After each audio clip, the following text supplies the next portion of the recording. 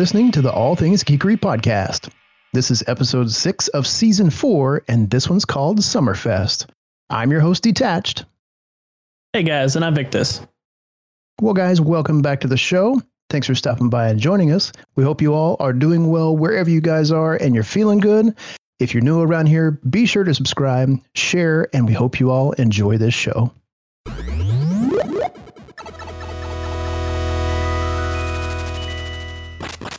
In this episode, we talk about games with the new announcement regarding Summer Game Fest, and the latest Assassin's Creed game. And we also go into speculations about the soon coming Xbox Insider event. Wrapping up the episode, we will talk about some of the streaming shows and movies we are looking forward to in the coming year. But before all that, we always have a recap. And Detached, I hear you're now a pro MMO player. Yeah, absolutely. It's funny, we've talked frequently, and MMOs have just been one of my favorite types of games. And, there for a long time, I had tons of fun with them. And the MMOs are in a really strange place right now. So a lot of them just have old technology and, they kind of got some dust on the shelves. But I have had the itch to play an MMO. And I played Lord of the Rings Online for years, and I kind of got spoiled with it. So after 4.5, almost 5 years of not playing, I came back. And you hated the game. I've hated every second of it. Actually, I've put a lot of hours back into the game already.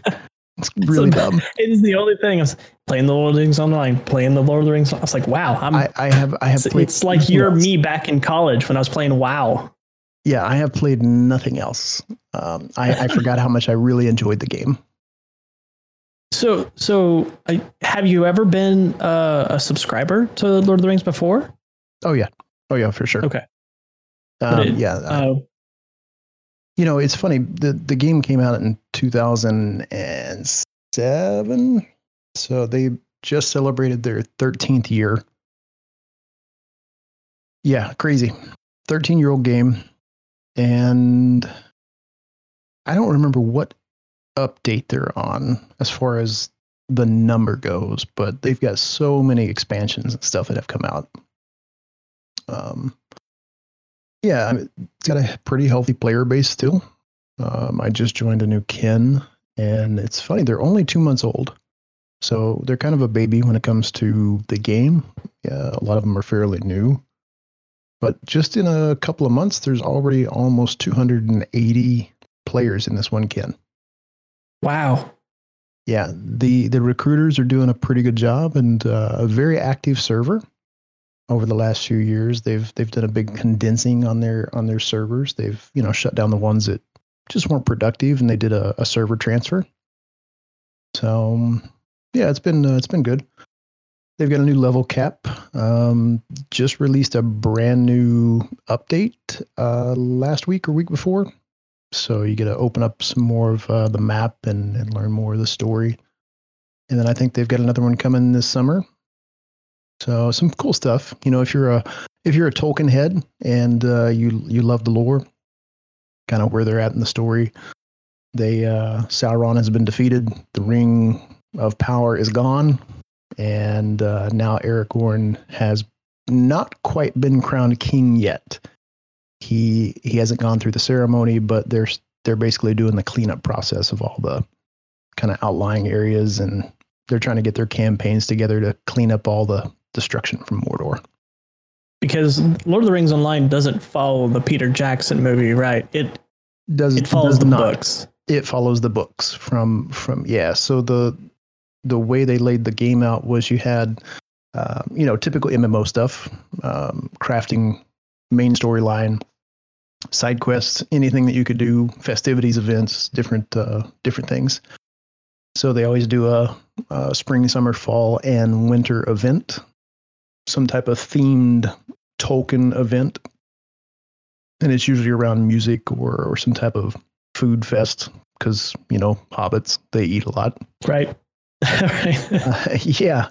But the way they did their main, what they call the epic story, is the epic story was broken down into chapters of the books. So basically you play almost scripted to what the book was in a virtual game with an MMO twist, of course. Yeah. So you got the MMO grind that goes with it, but you learn the characters and what really happened and who did what and how things got affected. And yeah, it has taken a long time for that book to unfold. Because they still got a couple more expansions to go, right? According to the books. Yeah. So, I mean, the main storyline is done. Like I said, Sauron is finished now. Ring of Power has been destroyed. Frodo and his merry clan are kind of in that resting phase. If you look at Gandalf and where he is, they are getting Aragorn prepped to become king, even though he's defeated Sauron. The movie makes it look like it is literally right after the ring was destroyed that he became king. There was actually a really long period of things that Aragorn still did before he was crowned the true king. So that's something that Gandalf is getting everything prepped and done. This summer, we're supposed to have the marriage event of Aragorn and Arwen.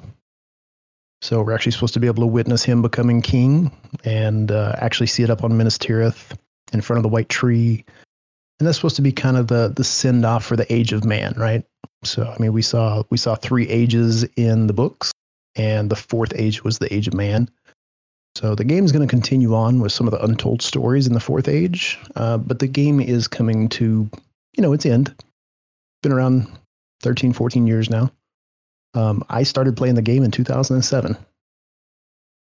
Wow. A long time. Yeah. And that's, yeah.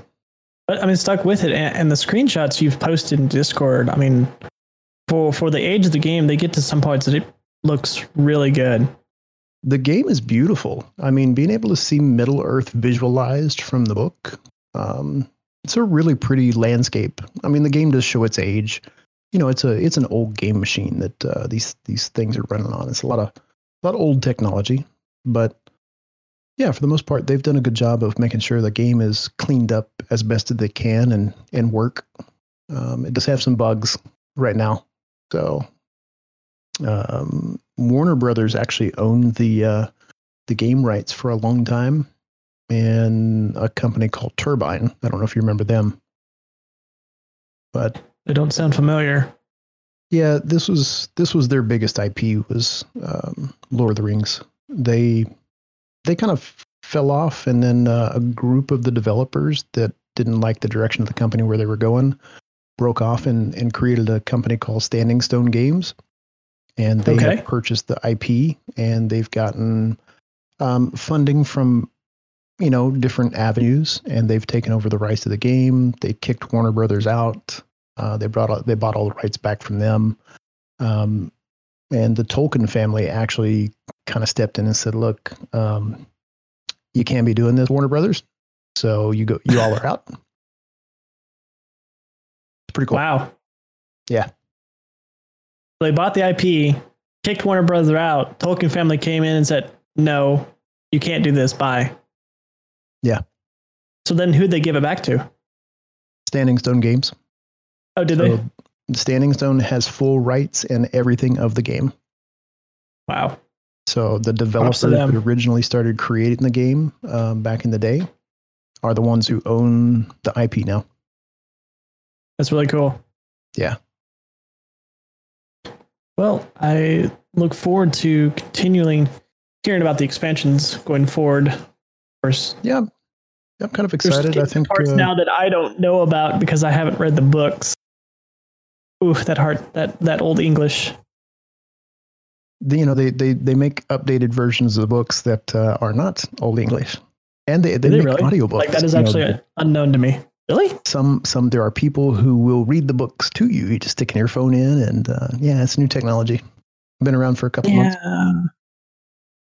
Technology. But I'm gonna have to check in that because I didn't know that was they had updated it to be modern English. Yeah, there are a lot of the books out there. I think I tried to get into it, but it was 15 years ago that I tried to get into them. You should definitely look into it. Yeah. But I think the Chronicles of Narnia took my attention over Lord of the Rings. I was reading through that book at the same time. I love Narnia. It's a fantastic story. Yeah, it was good. The entire book on a trip. Good. But anyway, so that's the game you've been playing. That's the game I've been playing. That and baking cakes. Good combo. Good combo. Playing games and baking cakes. Just need to turn that into a baking channel while gaming. I see that as a huge hit. Yeah, Twitch phenomenon. It's right there. It would have its own category. But I've actually got into a game that I don't know if I just thought it was a Minecraft knockoff or what. I can't really explain it, but I finally picked up the game, finally started up after owning 4 or 5 copies of the game across different platforms. Terraria.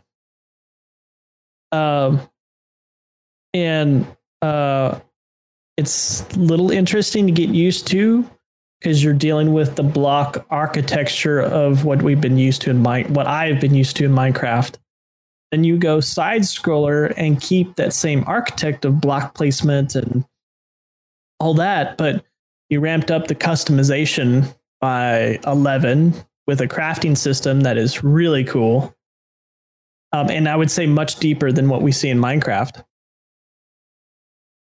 With bosses, so many bosses. And it's honestly kind of centered around them too. You're always gearing up to fight the next big bad boss. Whatever it may be on whatever difficulty you have.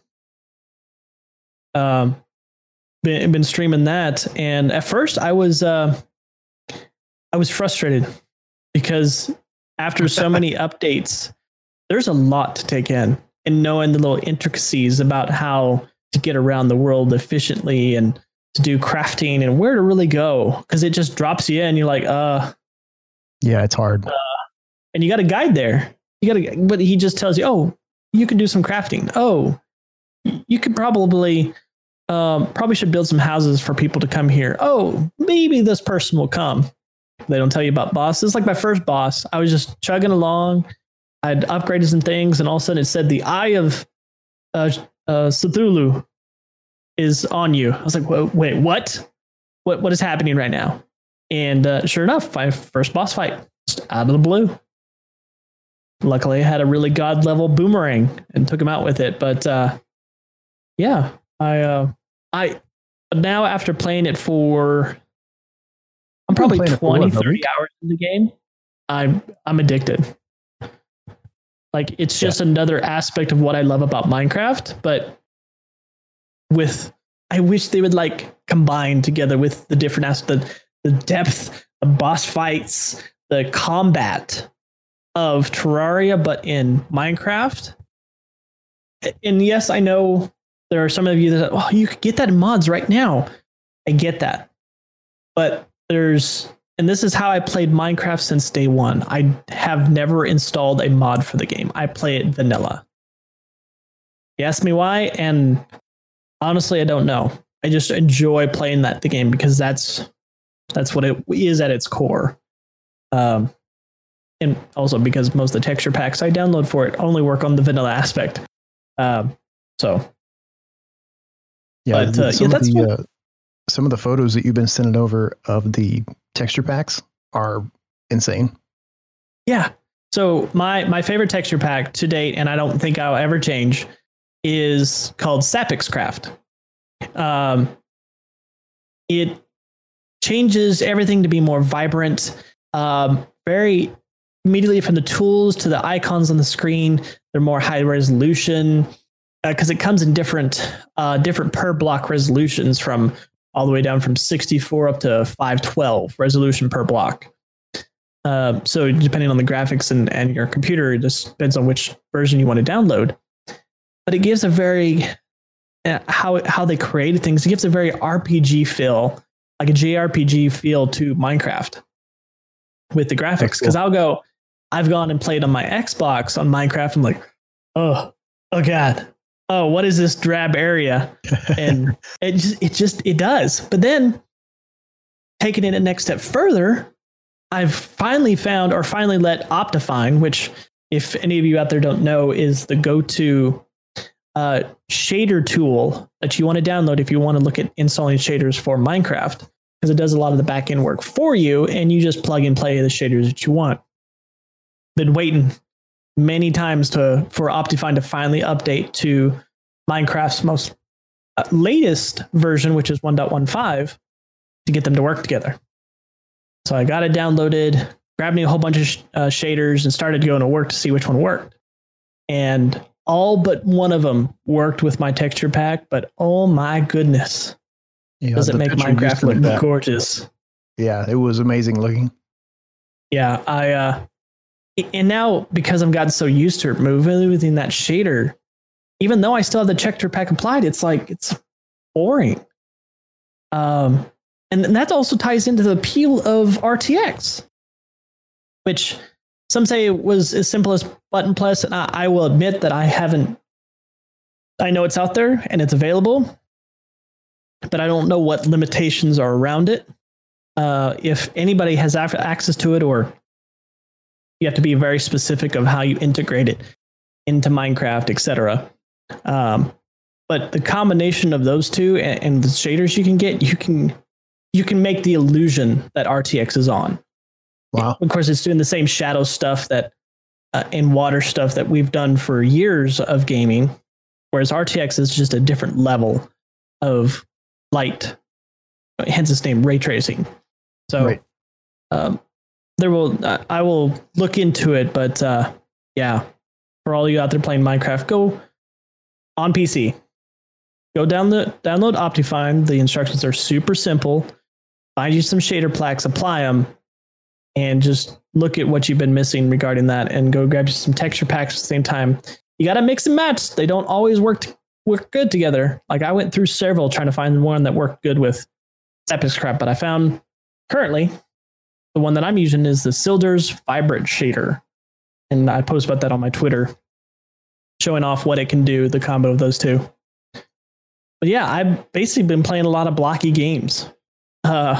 Blocky games. Blocky games. Yeah.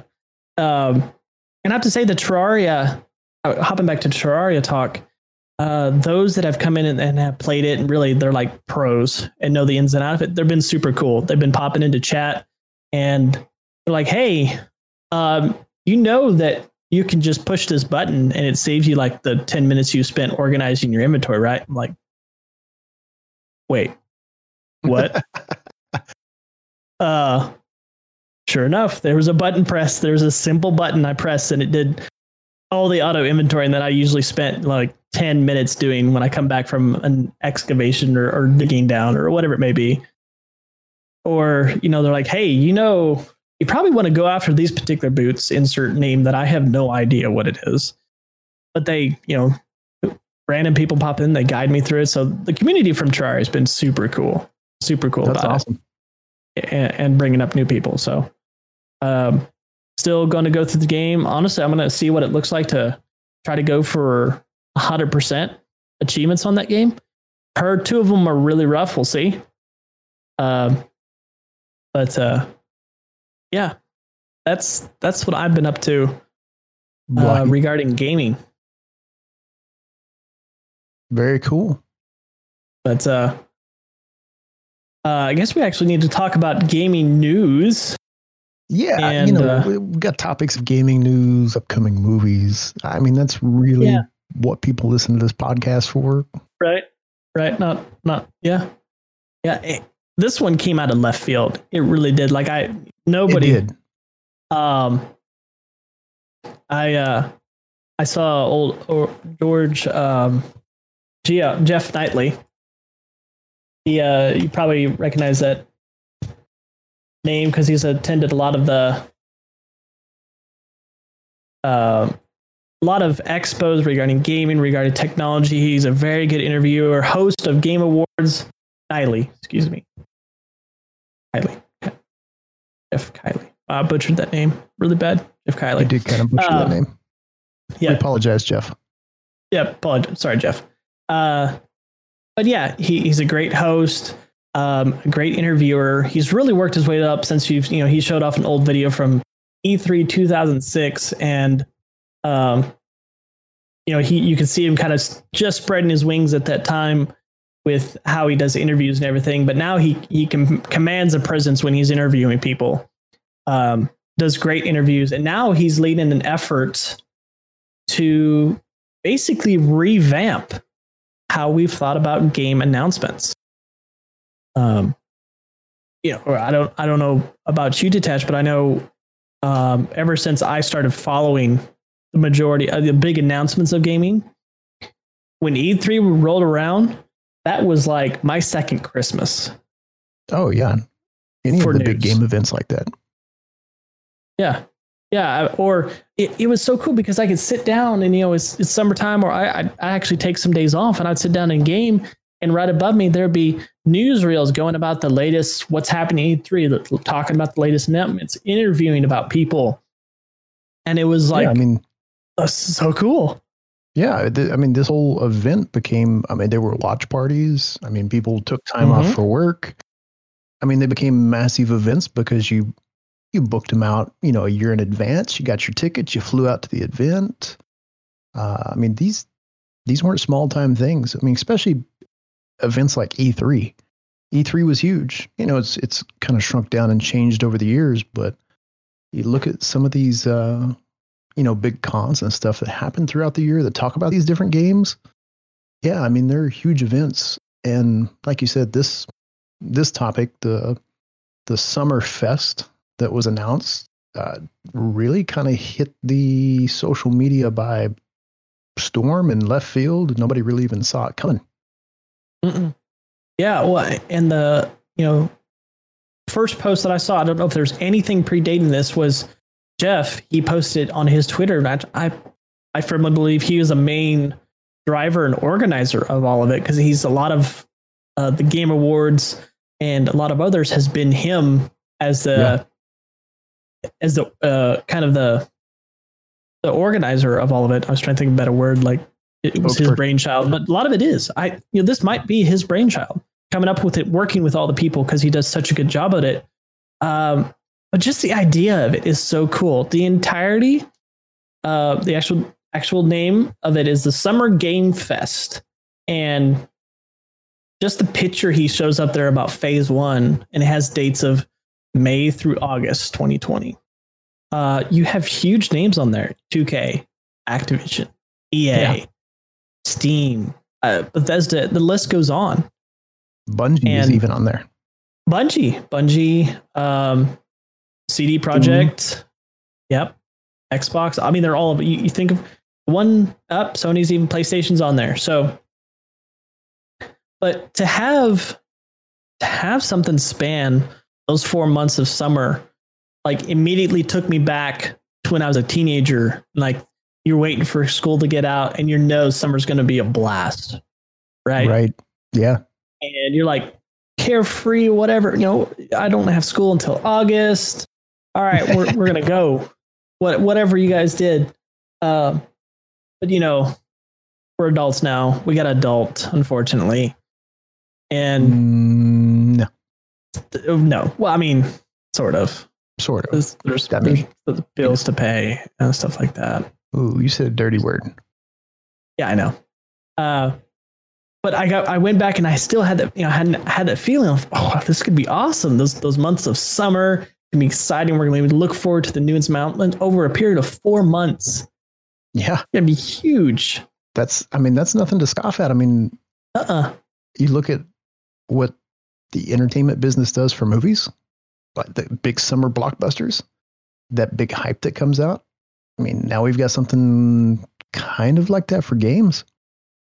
Those summer months are huge. Drives a lot of traffic. And the graphic that they released for this, it says Summer Game Fest, but it says lineup phase 1. So That's true. How many phases of this thing are we going to have? I mean, there's 1, 2, 3. I mean, there's like 10 companies on phase 1, but it doesn't really break any of that timeline down for us. So that's kind of what's exciting, is they didn't give a lot of details other than just, hey, here's the months, here's all the companies, and they're going to be showing a lot of this off. Now, I did see that you can go out to the summergamefest.com website. There's really nothing out there right now except just the promotional graphics, and you can sign up for, updates when they're going to go live for their announcements and what's coming. And they've got a lot of different platforms that you can sign up through: Twitter, Facebook, Twitch, and even through your email. So I've gone up there and followed them over on Twitter, and actually did the whole Twitter announcement piece, so it kind of notifies me, because this is huge. Nice. Yeah, well, and I see it as the next evolution of how we get news for gaming, because those conferences were huge, and they were bringing in the big bucks, but as we as entertainment connoisseurs, we're becoming more and more of the streaming, the virtual, the how can I get this experience at home? How can I reach more people? Because honestly, you integrate that more into your virtual and your remote users, and you can have much more revenue that way. Absolutely. I would think, along with reaching more people, entertaining more people. There's always the physical limitation of being able to fly somewhere, go someplace that you don't live, and attend an event. I mean, we've been to events ourselves, and it takes planning, it takes money, it takes time, away from your family, being family men that we are. So yeah, there's a time commitment that goes with that. But something like this could change the way that we see events and how the game companies present their material from now on. Yeah, absolutely. Absolutely. And there is no note on the Twitter or anywhere that you saw the Summer Games Fest where they notate a physical location. So and the way they market so far is it's going to be 100% virtual, along with that they're tying in and working with these companies to create summer dedicated and celebratory events. Yeah, in game that was to tie it all together. Piece. Yeah. So that was really cool that they're going to be doing that. Well, and did they give any of details on the events? Are they talking events inside specific games that they're going to be previewing? Like for instance, Bungie.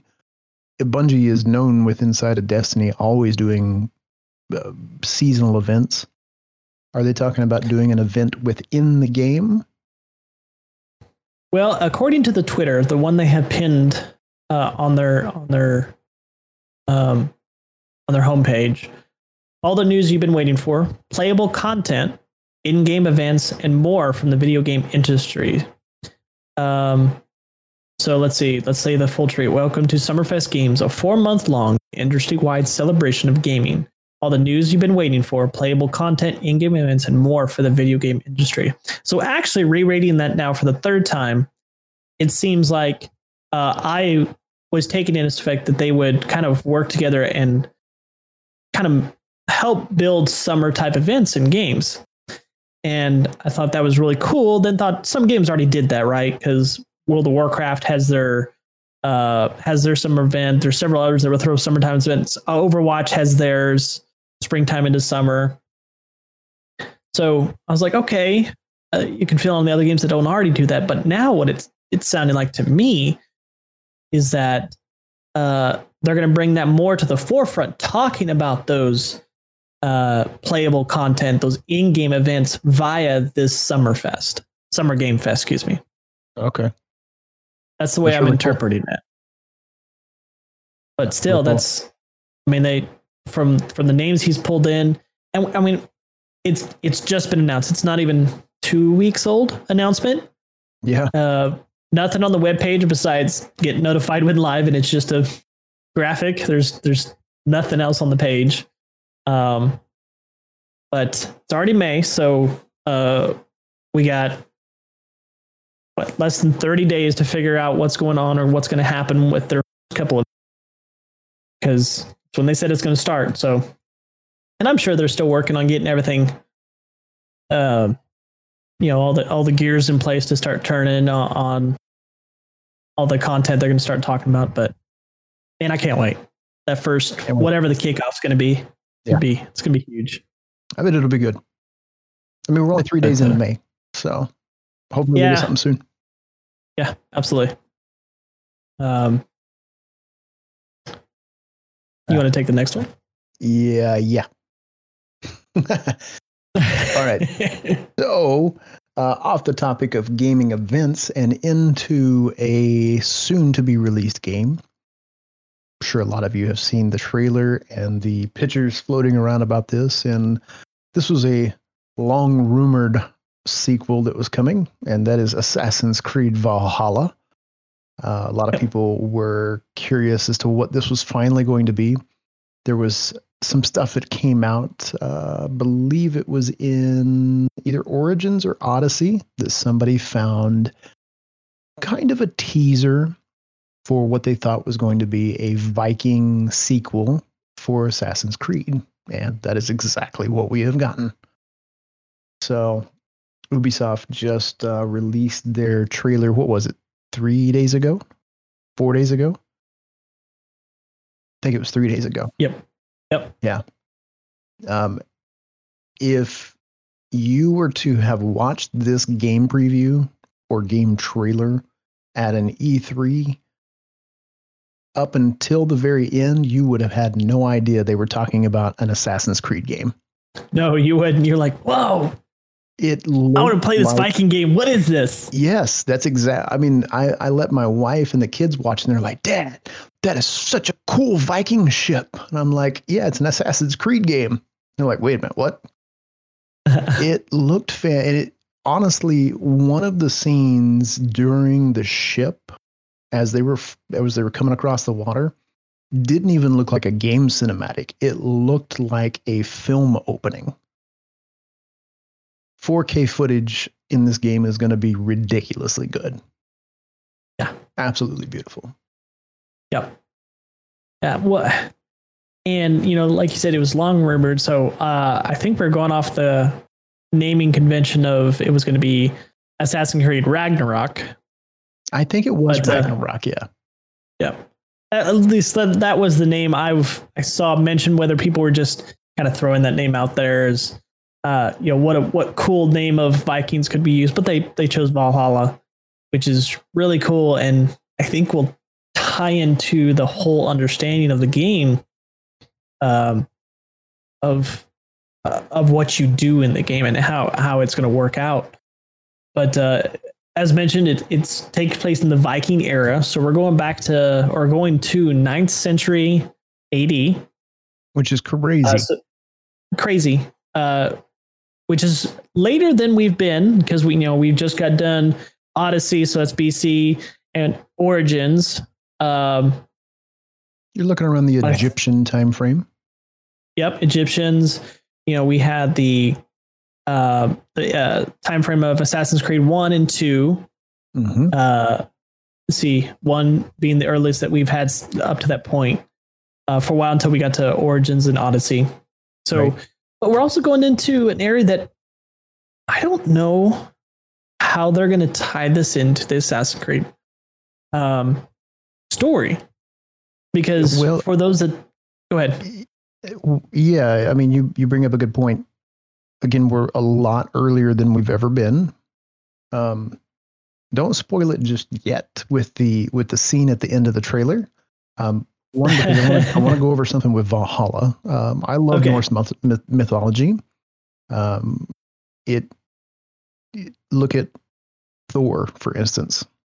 Look at those Marvel movies that we had, and getting to see some of the Norse mythology that Marvel added into their character Thor. I mean, this has been a widely used gaming and movie topic all throughout history.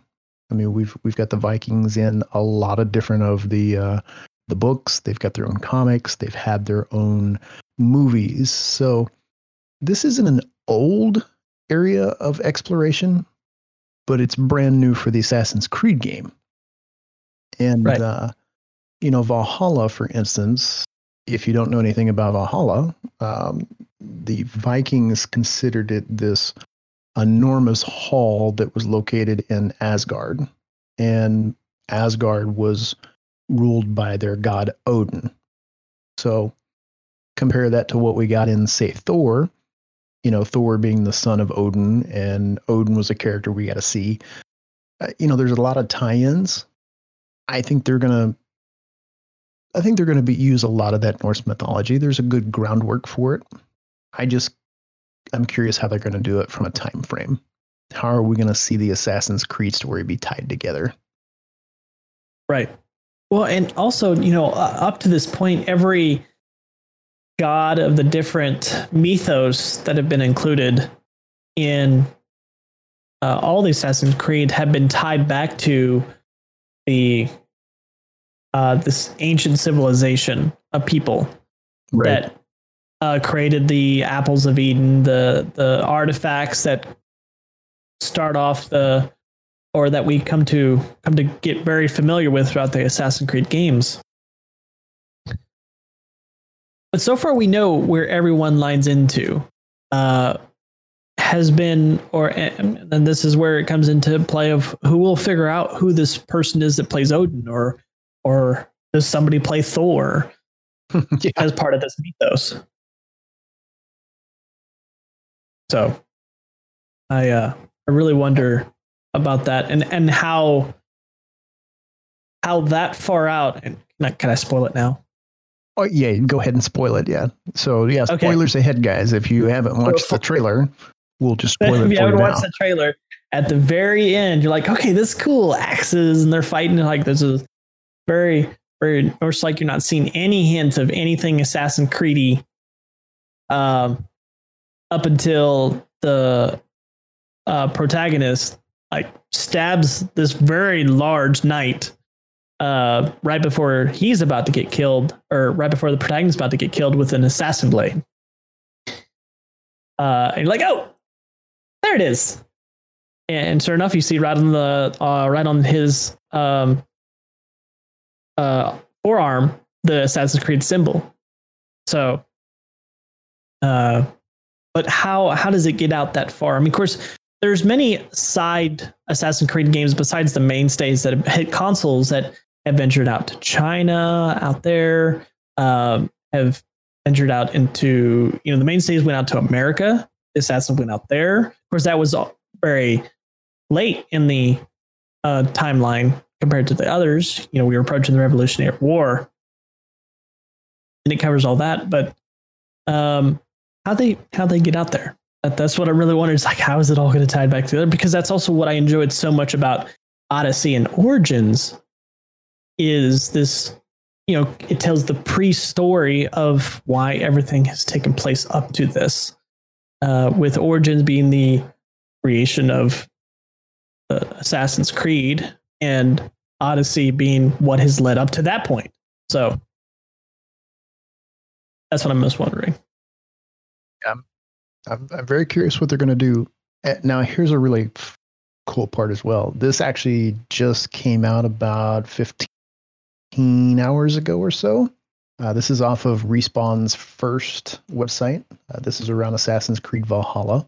But it says that dedicated fans have deciphered a secret message given on the website. And when the game was released and announced, there was an updated page that came out with the website that included a secret message. It says some of their dedicated fans have taken the decipher, and they've actually been able to decrypt what the runes were saying on the screen. So if you know anything about Viking lore, they used runes and they looked at stars. They had a lot of that type of lore. And this page actually had some diagrams of runes and basically a star layout on the web page. So what they've done is I managed to extract the whole image and started translating.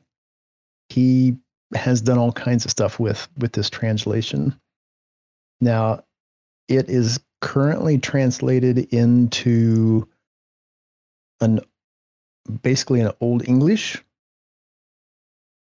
I can't read it, but they have taken that entire message and they've decrypted it to a few sentences. And it looks like they are almost done with it. It says, whoever the user was that found this, it says he's found the hidden runes were from a verse from a famous Norse poem, Havamai, Sayings of the High One. These poems were attributed to Odin.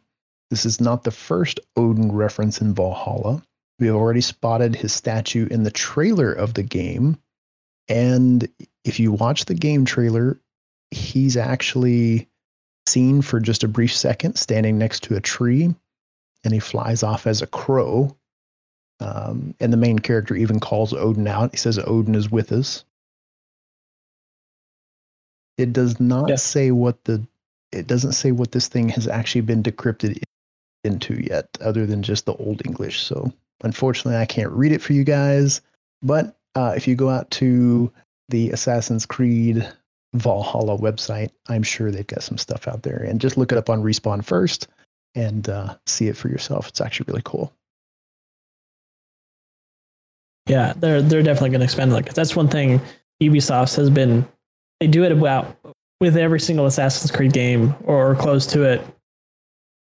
When they get to big plot points or anything like that, or just building up to the game, they'll release little nuggets, maybe tying in some background information on what we're going to get into with the Assassin's Creed game. So that's going to be really cool to start learning about all that. Once those diehards out there and very, very amazing people decode little breadcrumbs that keep falling.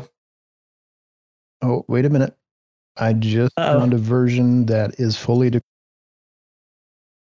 Okay, so from all of the runes that they found, this is the decrypted words that they have put out here. Now, I'm just going off of the website. I'm not saying this is what it says. I'm saying this is what the website says it is.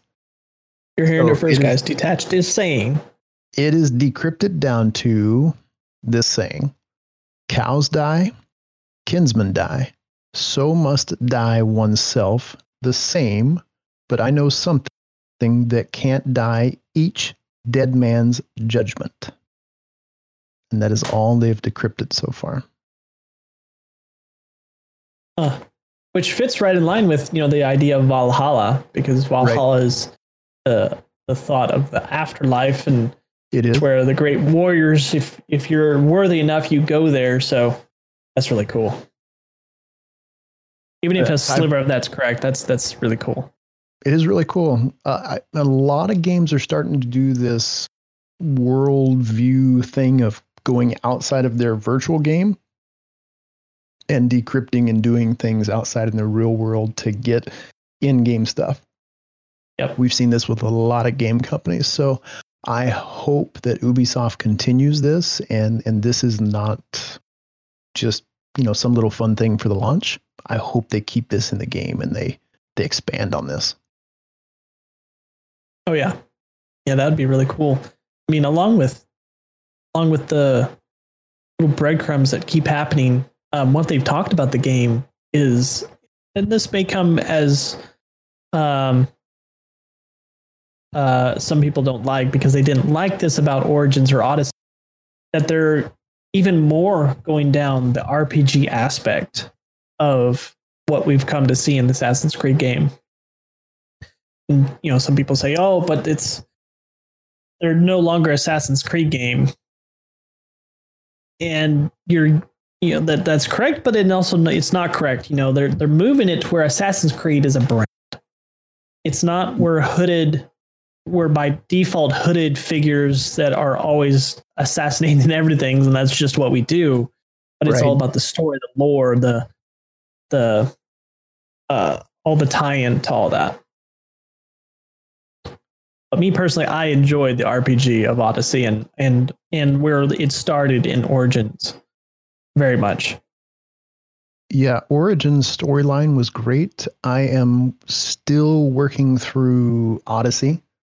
So I haven't finished that storyline yet, but I need to finish it before this game comes out. Yeah, I don't know that you would. Well, they could tie in some things that have happened in Odyssey, because there's some pretty big events that take place, and it's just like, whoa. When I finished the main story, finish it. Yeah, I mainly just want to finish it for my own benefit, so I get to see that story. Yeah, for sure. But for me, getting even more into an RPG of Assassin's Creed I look forward to it. I look forward to how we can customize our character, for which it is confirmed you can have either male or female antagonists as the main character. So for all those that chose Cassandra or Odyssey, there you go. Or you can choose the male character, which we see in the trailer. But yeah, there's with the RPG, there's also going to be a focus on building a settlement, because they lay it out like you're traveling from the Norse world to where historically Vikings ended up in probably North America or somewhere. Looks like they just traveled from somewhere, and you're setting up this settlement. Actually, excuse me, because you're actually fighting in some of the kings in Europe. But possibly going back to what we saw in like Assassin's Creed 2 and 3 from settlement management and buildup, but on a much deeper level is what we're hearing regarding what's going to be in Valhalla. Yeah, that's really cool. Yep. Now, look forward to all that. You can pre-order the game as of now. It is up on the Ubisoft store, and I've even seen it out on a few of the other platforms like Epic. Epic is open now to pre-orders. I don't know about Steam, but it looks like Ubisoft has a special edition that you can pre-order. So there's three different versions. Of course, there's the standard edition, which is just the game. It is $59.99, typical. There's the gold edition, which Ubisoft is pretty known for doing these gold editions. And usually it's the game, some extra stuff, and a season pass. It is $99.99, so $100. For a gold steelbook. That is a chunk of change for a video game. So with this, you get looks like some in-game stuff called the Way of the Berserker, and you get the season pass. That's it for $100. Wow. Oh. And then they have the Ultimate Edition for $119.99. Yep. Which, you know, these collector's editions aren't cheap. They never have been. But it looks like you get quite a bit with this. This Ultimate Edition includes the full game, the season pass, some type of bonus mission available at launch. You get the Berserker in-game gear pack. Looks like you get some settlement packs as well to actually do in-game. And then on top of that, there is another edition that is only available on the Ubisoft store. And it looks like it is a collector's edition. Now, it does not have a price to it yet. Looking at the link. Looking at the page for the pre-orders right from Ubisoft.com, you have the pre-order for Xbox, PlayStation. You have pre-orders for PC from Epic, but I don't see Steam, which tells me they may have signed a deal with Epic to keep that exclusive to that that launcher. And good for Epic if they did that. That's huge. They scored it.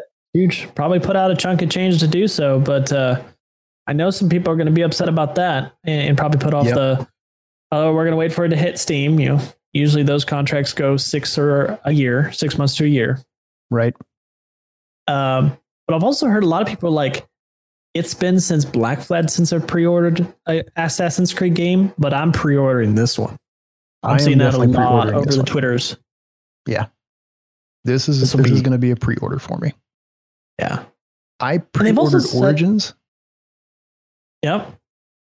Just because of the timeline and the story and everything that went into it. It was a beautiful game. It was well done. Odyssey, I did not pre-order. In fact, it was probably a year and a half after it came out before I even thought about getting it. Still haven't finished it. This one, though, is going to be a pre-order for sure. Yep. I haven't pre-ordered. I'm about the same with a lot of people. I don't think I pre-ordered since Assassin's Creed 3 when I picked up the Steelbook for that one. Oh, wow. Yeah, I think I still have it somewhere. I specifically went and pre-ordered it so I could get the Steelbook from GameStop. So at the time, I was still very much physical copies of games, and I was like, "Oh, that's so cool!" But I haven't pre-ordered since.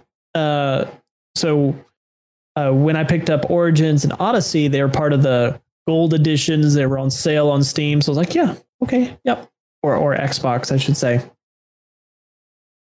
So this other edition that they're going to be releasing, it doesn't have any links out here yet for it, so I don't know when this is coming out. But it's the Assassin's Creed Valhalla Collector's Edition. Of course, Ubisoft usually does. A lot of game companies do this for their big games that are releasing. Says Assassin's Creed Valhalla Collector's Edition comes with the Ultimate Pack, and that Ultimate Pack was $119. So with all this extra, you're probably looking at $250, maybe more. Along with all of the bonus digital content, you are getting physical items to include a 30 centimeter tall figurine depicting the fierce Viking warrior Eivor. I'm guessing that is the main character that we saw in the trailer. Tons of other physical collectibles. Of course, the Steelbook case. You get everything from the soundtrack. It looks like you've got lithographs in there. Looks like they've got some signed copies of things, maps, all kinds of stuff. There's going to be tons of collectors out there that are going to want to get their hands on that for sure. Yeah. According to the website, that collector's edition is $199.99. So $200. $200 to get you that statue. So you can have a statue. Yeah. Hey, I mean, and honestly, $200 is cheaper than I thought it was going to be. Yeah, same. Because you get a lot. There's a lot in that. I mean, you got the art books, you got other figurines, along with this massive statue that's going to come with it. The game, everything that was in the Ultimate Edition. So that's be pretty cool for them. Yeah. But it's going to be good. So, yeah. I'm ready for that one to hit. It comes out basically fall, winter time of 2020. They have not had the only date they have now. I mean, the only thing they notated on is holiday 2020. Yeah, holiday 2020. And actually, our next topic kind of covers some other stuff of Valhalla as well. So I think that's a nice little segue. It absolutely is. And that topic is the soon to take place inside Xbox. They're going to have an event come May 7th. Been watching and seeing and hoping that they are going to stream it on anything or on other platforms besides Mixer. Though, if they keep it on Mixer, it's a total makes sense because they own Mixer, right? It's their platform. Mixer, they don't want it on any other. They don't want it on anything else. So, but if it does take place, then I will be co-hosting a kind of coverage of the event. Nice. If it does take place. So we're just kind of waiting and seeing. But it's basically like Microsoft's E3 of what we're expecting. Well, I wouldn't take it that far. We're really going over gameplays, showing off the Xbox Series X. And because that's one thing we haven't seen is actual gameplay of what is possible with next gen consoles. We haven't seen it from Microsoft. We haven't seen it from Sony. We've them, because that's one thing that's people like to see. Go up there and I want you to play this game like you're playing on the Series X right now. And don't give me some pre-recorded audio of the junk that like Ubisoft used to do when the first Division came out. They did it with the second one too. I know they did it with the second one. Trash, absolute trash. Nobody plays like that. Yeah, but yes, you're right. Both of the systems, PlayStation and Xbox, look freaking impressive on paper. Now, I guess we get to see if we actually are going to get that delivery, because these two machines on paper could revolutionize the whole, console war against PC. Right. Well, and the biggest thing is because we're going to a different type of storage now. So the idea of what loading screens will be, what world transitions will be, thing of the past. We're going to have, it's going to completely change our understanding of, and even from a developer standpoint, their understanding of what they could code and what little things they've had to keep out to allow for a smooth transition or open world games, which is where we most get hit, because like the load times in Skyrims or any of those where you have big transitions, they get to load a lot of data. It took a while. It took a while because of those old storages, but they're removing that. They're optimizing and they're targeting. Each one is doing it. So they've confirmed we will see real-time gameplay of future release games on the Series X, and it's confirmed Valhalla gameplay will debut at Inside Xbox. And that's going to be good, especially with the new system and just what we saw in the trailer. Man, I hope the transition of cinematic to gameplay looks flawless. I hope it is. Really? Agreed. Because even with what we saw in Odyssey, there was telltale times you can notice this is a pre-rendered cinematic. Yep. This is a cinematic about to be gameplay. It was close, no doubt about it, but you could tell. Yeah. There was like different points. Little hiccup. Yeah, little hiccup, or the graphics would drop just a little bit for them. So from the screenshots of what we've seen on Valhalla, and from all sources I've read, they're confirmed to be screenshots taken on a Series X. The game will outdo Odyssey with gorgeous scenery. And that's amazing because Odyssey's beautiful. Yeah. I mean, there's moments in Odyssey where I would just stop and I would go, wow. There's points when I would go up to the highest spot and just look out and see the islands. They look over Athens and just go, wow. Yeah. And there would be a lot of moments, I bet, in Valhalla too. Talking about the transition of cinematic to gameplay makes me think of God of War 4. When it was released on the PlayStation, the cinematic to gameplay transition that they were able to pull off on that system was about as close as I've ever seen to not really knowing if it was gameplay or cinematic. It was that good. Yeah, I noticed. I know several players that were playing through it, and they're like, "Oh, I have control now." Like, you couldn't even tell. And that was using the PS4 tech. So if we've got the new load times that they're saying we're going to get, I'm really excited to see what we're going to be able to do on the new games, how we're going to be able to play. And I'm super excited to see Valhalla. Yeah. Well, now you got me thinking, oh my gosh, God of War 5 on PlayStation 5. It's going to look so good. Yeah. I'm not a huge PlayStation fan. They do have some really good games, but they're limited to the things that I enjoy. But when God of War 4 came out, the PlayStation was the one thing that I wanted just so I could play that stinking game. Yeah, you and everybody else, yeah. And honestly, if it were still a thing, and I hadn't spoiled it for myself by watching people play it all the way through, same. I would be very tempted to go get a PlayStation to play it now, but I hold out hope, and signs are showing that Sony is wising up and realizing they have an untapped market for PC players, for some more commerce, or for people to buy it up, and some people will even rebuy it and replay it on PC, because I know many with the announcement, or I think may still be like borderline rumor confirmed, is Horizon Zero Dawn coming to PC. Oh, that would be so good. Yeah, but that, plus 60 frames, max frames, unlocked frames. There's the term I'm going for. Frames, just increased graphics. It's going to look so good. Pending the team does a good port. Right. Sometimes they don't.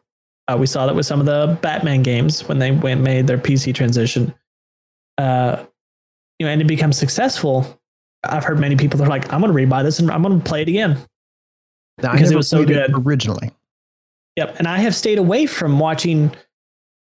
I've seen some cinematics. I kind of know, but I've stayed away from major story points or watching people play it all the way through. So I look forward to that.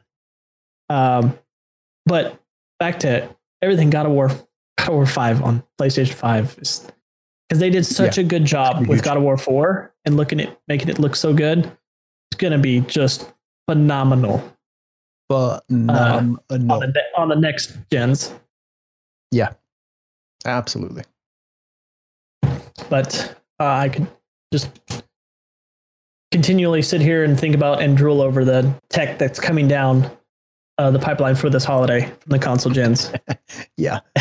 Well, and it's already May.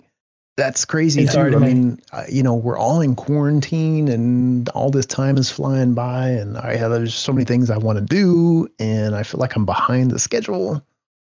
But yeah, I think that's also one reason why Summer Game Fest felt like a breath of fresh air, because it was something like we could all attend. It's happening, and that's maybe because it's happening, because it's taken the form that it is, right? Because of things that are going on in the world right now. It's allowing us to, even while we are at home, we're going to be able to experience the latest updates and news about gaming for the next 4 months. So, yeah, it'd be awesome. But regarding stay at home, I don't know about you, Detached, but that also means a lot more streaming of TV shows and movies. And with that, all of them. Like, there's like, okay, we're done with this season. This series. Okay, where's the next one? We're going to keep watching. Yeah. So, there's a couple. And I'll be honest, the list you put here, there's a couple here that has me intrigued. In the list here for upcoming TV shows, they're gonna hit the different streaming platforms. But I'll go ahead and let you start with the first one. Yeah. So I didn't stick with one specific platform. This is kind of all over the board, just because we're in quarantine and we really don't know when we're coming off of quarantine. And, I love TV shows. I'm a huge sci-fi and fantasy guy, and just put some TV shows that I've been following for a while. One of these I'm sure you guys will probably be excited about. The other two, maybe you have no idea what it is. The first one is called The Stand. And I'm sure back in the probably early to mid 90s, maybe 93 to 96, somewhere in there, I'm thinking, there was a TV show called The Stand that came out based off of the Stephen King's novel that was released. It was an okay show. If you know anything about Stephen King and the TV adaptations they did of his novels, they weren't the greatest, but they are remaking it. So The Stand is getting a brand new adaptation for TV. It's coming out on CBS All Access. It was announced back probably late January or so. So I don't really know exactly what they're going to be doing. The book was amazing. So if you guys don't know anything about it, the series basically tells a story of a man-made plague that ravages America. It divides the survivors into two factions, and those factions end up clashing for the soul of humanity. So we shall see what happens. They've got some really good actors that they've pulled in for it. It's going to have James Marsden, Amber Heard, Alexander Skarsgård, Whoopi Goldberg, Greg Kinnear, and Nat Wolff, just to name a few. So I'm pretty excited about that one. Wow. That's a lineup. It is a lineup. Yeah. That one's going to be fun. I wonder if it's one of those, I mean, of course, it's based off The Stand, but I wonder if it was remade again. They're like, no, stuff's happening right now. Maybe we look at, probably not, but right. It seems kind of coincidental. Yeah, it's supposed to debut sometime later this year. It doesn't say anything outside of just late 2020. Okay.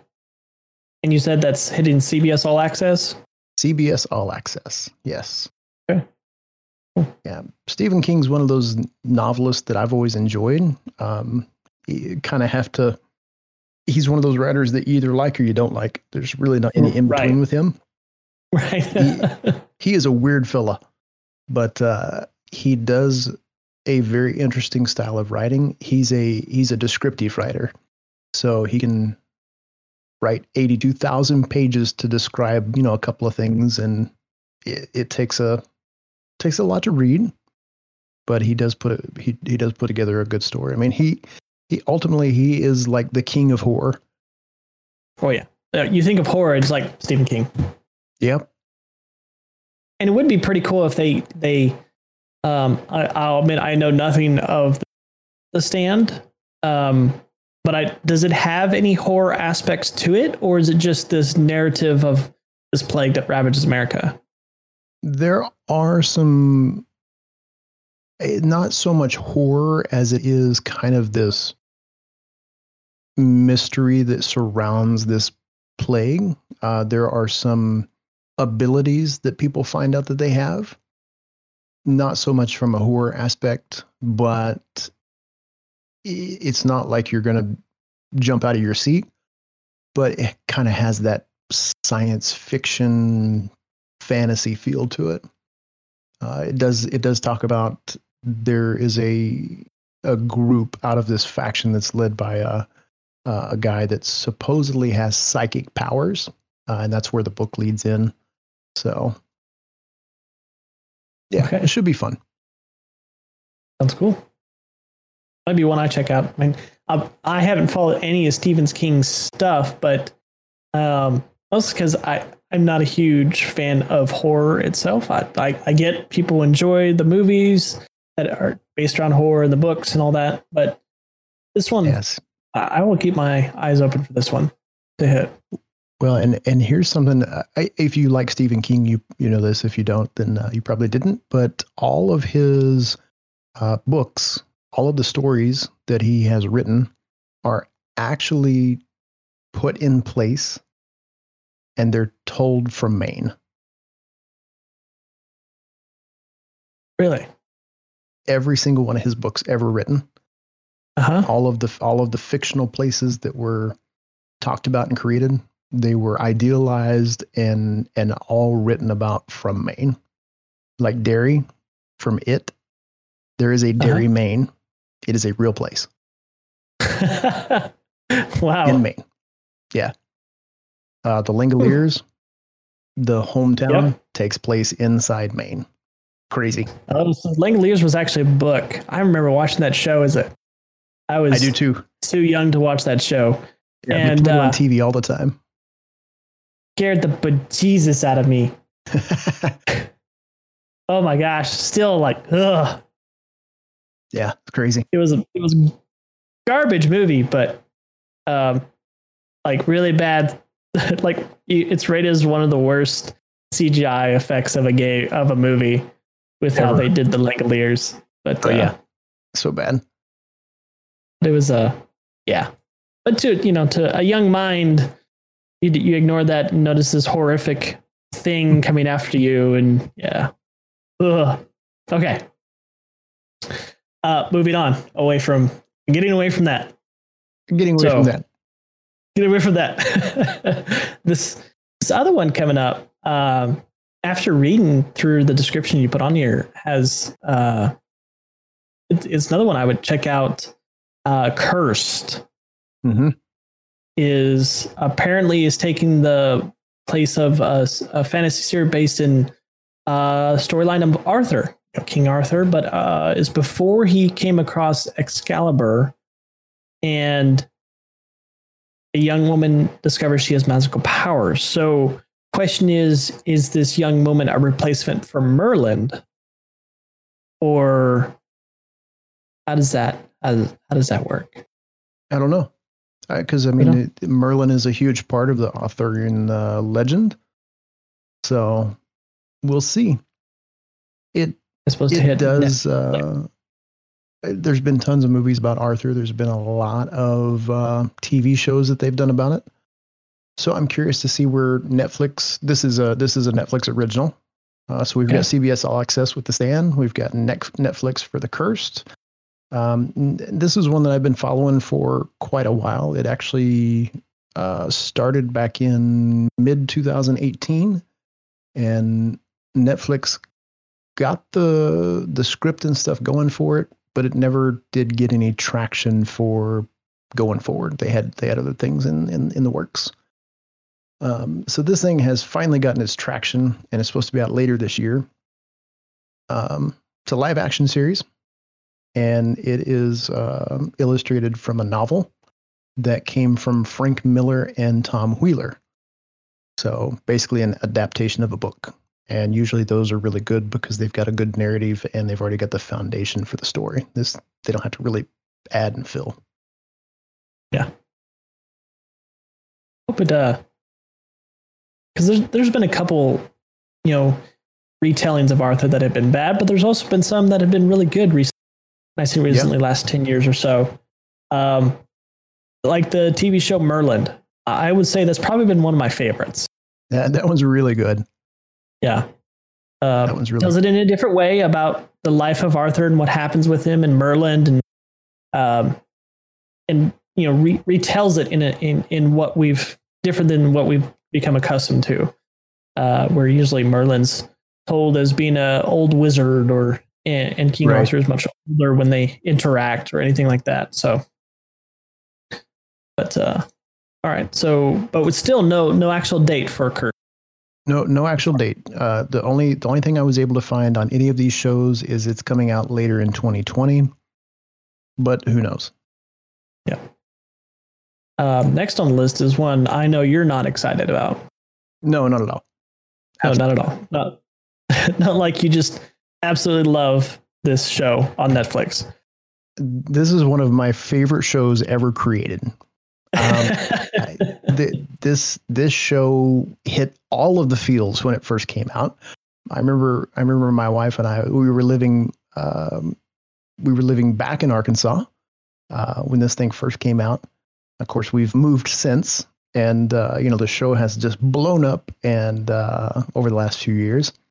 But when it first came out, the soundtrack that came with this made me and the wife feel like we were 12 again on our bikes, and we were supposed to be out late causing mischief and doing all the things that 12-year-olds did back in the late 80s. And there was just such a nostalgia that came with the show, and that's Stranger Things. So we know season 4 was announced, but we don't really know a lot about it. Season 3, I don't know. Did you finish watching season 3? I haven't actually watched any of it. Oh my gosh. You have got to watch Stranger I was waiting for that. We need to do an episode on Stranger Things and just break the show down, even though it's already been done by a ton of people. You would really like the show. I think you would. Yeah, I think I would too. I just need to sit down and actually start it. Yeah.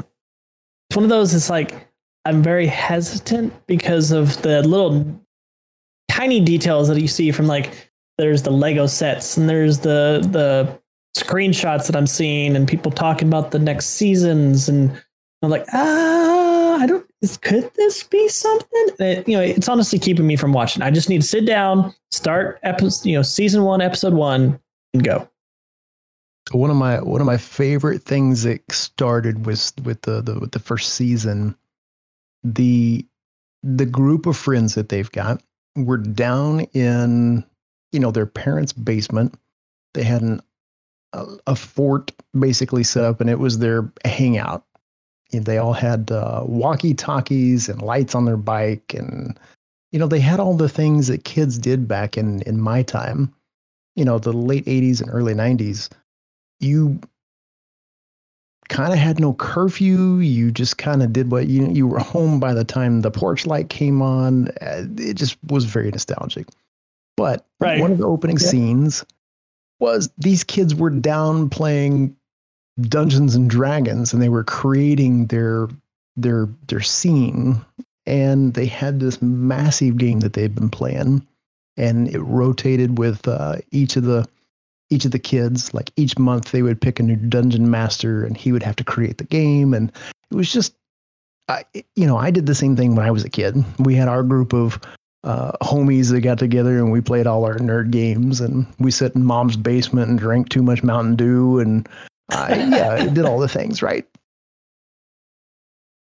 Yep.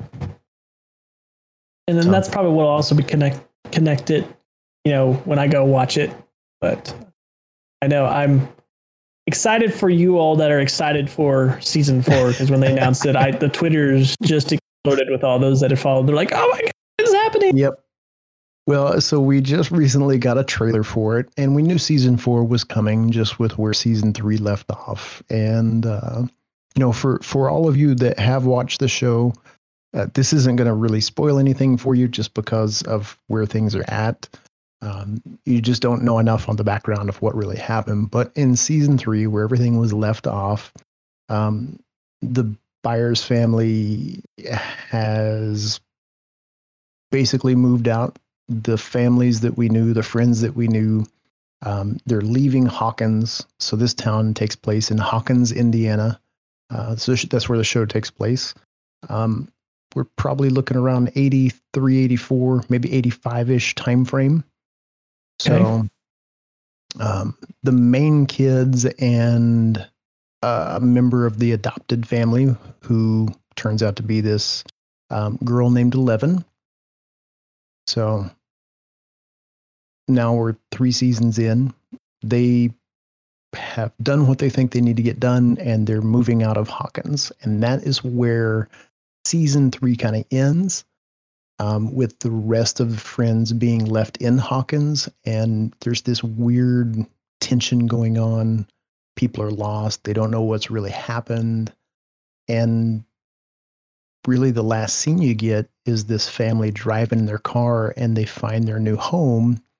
And 11, the main girl, opens up a card or a book from her father. And the scene that we get about her dad is he's been ported over to Siberia through some magical portal that he was sucked into. So we were kind of stuck in this limbo land of like, oh my gosh, what in the world just happened? They left everybody at the end of the show with kind of this weird, uncomfortable feeling, like you didn't know what was going to happen to everybody. And then the trailer hit with season 4, and it was her dad who got sucked up into, the land of Siberia. It was all cold outside, and they didn't really show anything except for his face. Popper is his name. And that was really it. They just kind of confirmed what we already knew from the end of 3. And that was really the only teaser that we got. And there is literally like no details being strung out on the internet right now about the show. They have got this sucker locked down. So, unfortunately, guys, no spoilers. Good, because I still want to experience the show. Yes. Yeah, you need to. For which I knew nothing about what you were talking about. So very good on the explanation without spoiling anything. See, I told you there would be no spoilers because you didn't know anything about it. But like, what family? What are we talking about here? Siberia? Yeah, right. What? I don't know. Yeah. I'll forget it. But now that you have that, it's supposed to be sometime later this year. They haven't actually given a launch date, but Netflix is pretty good about launching the shows and giving a date of when it's supposed to come out. There's usually a preview up on their front screen. Right now, it just says season 4 coming later this year. Cool. Well, like I said, I'm excited for you all that are excited for it, and I know once I get into it, more than likely, I'll also be looking forward to it if I watch the first 3 seasons before its release. So we still see. But so that was our TV shows that we're excited about. And now there's 2 fringe movies coming down the way that one I'm excited about because I played the game a lot. And the second one, I didn't even know they're going to make a movie on it. I didn't either until 3 days ago. So we have to get to that last one, but the first one is Monster Hunter. I think we like briefly went over Monster Hunter coming to the big screen on one of our previous podcasts. We did. There was rumor about it. I don't remember. Right, there was rumor about it, and we hadn't even got there was some released photos that people were upset about because it looked more modern than what we've come to associate with Monster Hunter. Right. But then they released 2 shots of the world of the characters holding the telltale weapons of the Monster Hunter universe. One holding a great bow and the other one holding a giant sword. That's giant sword. And so promising there. Well, and the 2 actors that they've got listed here, very prominent in the fantasy action film area. First one being Tony Jaa, as you guys know, the martial arts phenomenon. And then we've got Mila Jovovich, who is science fiction through and through, Resident Evil, zombie killing, monster hunter. Yeah, she knows this world kind of in and out when it comes to the science fiction thing. Yeah, and I don't know how. I mean, I know why Mila's in there, but it also kind of like, she hasn't had the best to run with movies that she's been in. No, they have not done that well, honestly. But yeah. Well, there's one series that did really well. That was the Resident Evil series. Yep. But outside of that, her movies have not done good in general. So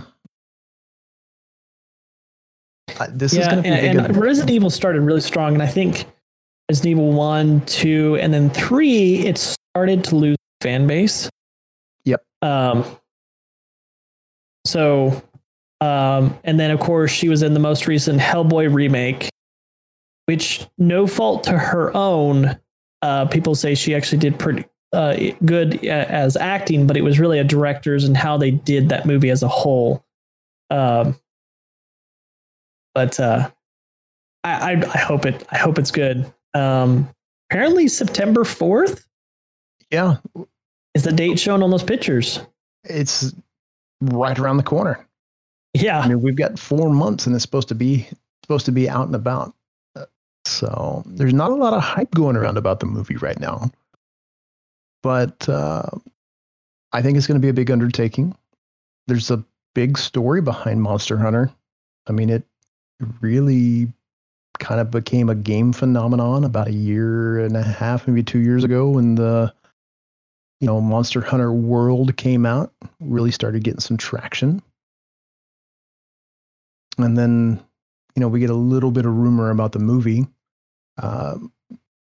The director of the movie is actually going to be Paul Anderson, who took on the Capcom games of Resident Evil and turned it into, the movies.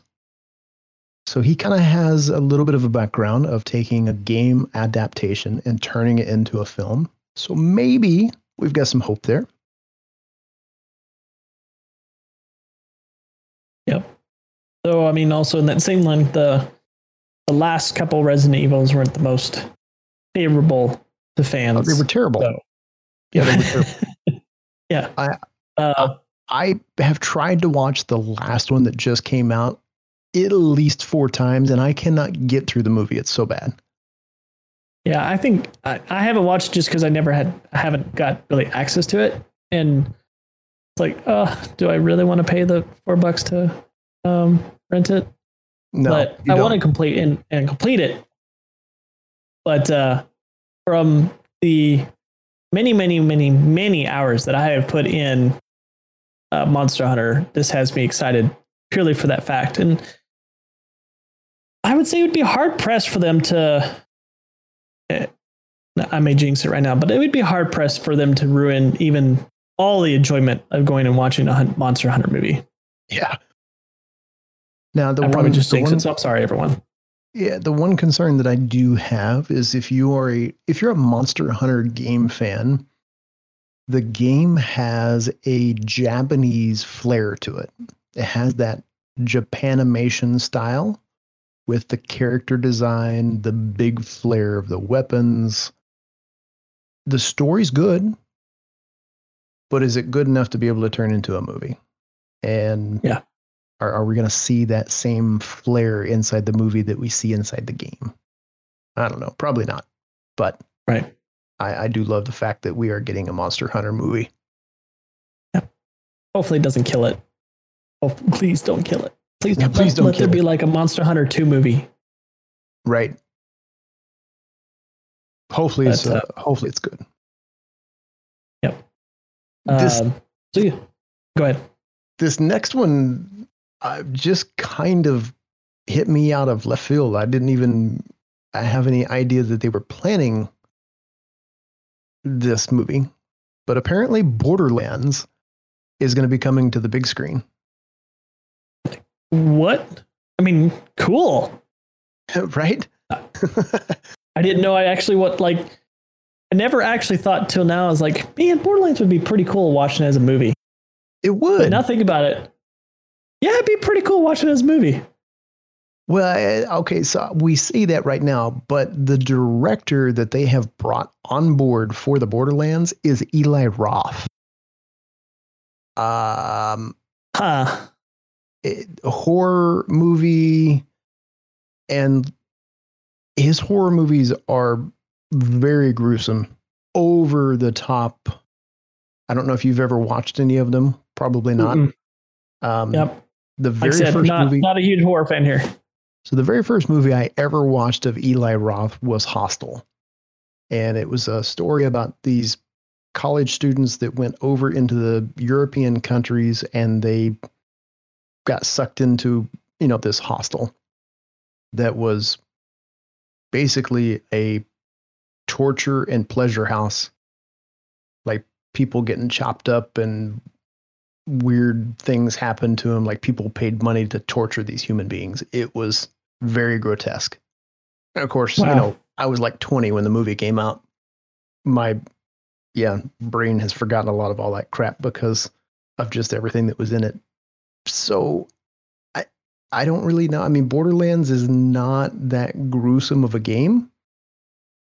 So for them to get a director like Eli Roth is kind of worrisome, honestly. But who knows? I mean, Borderlands does have its kind of weird cyberpunk thing going on. We'll see what happens.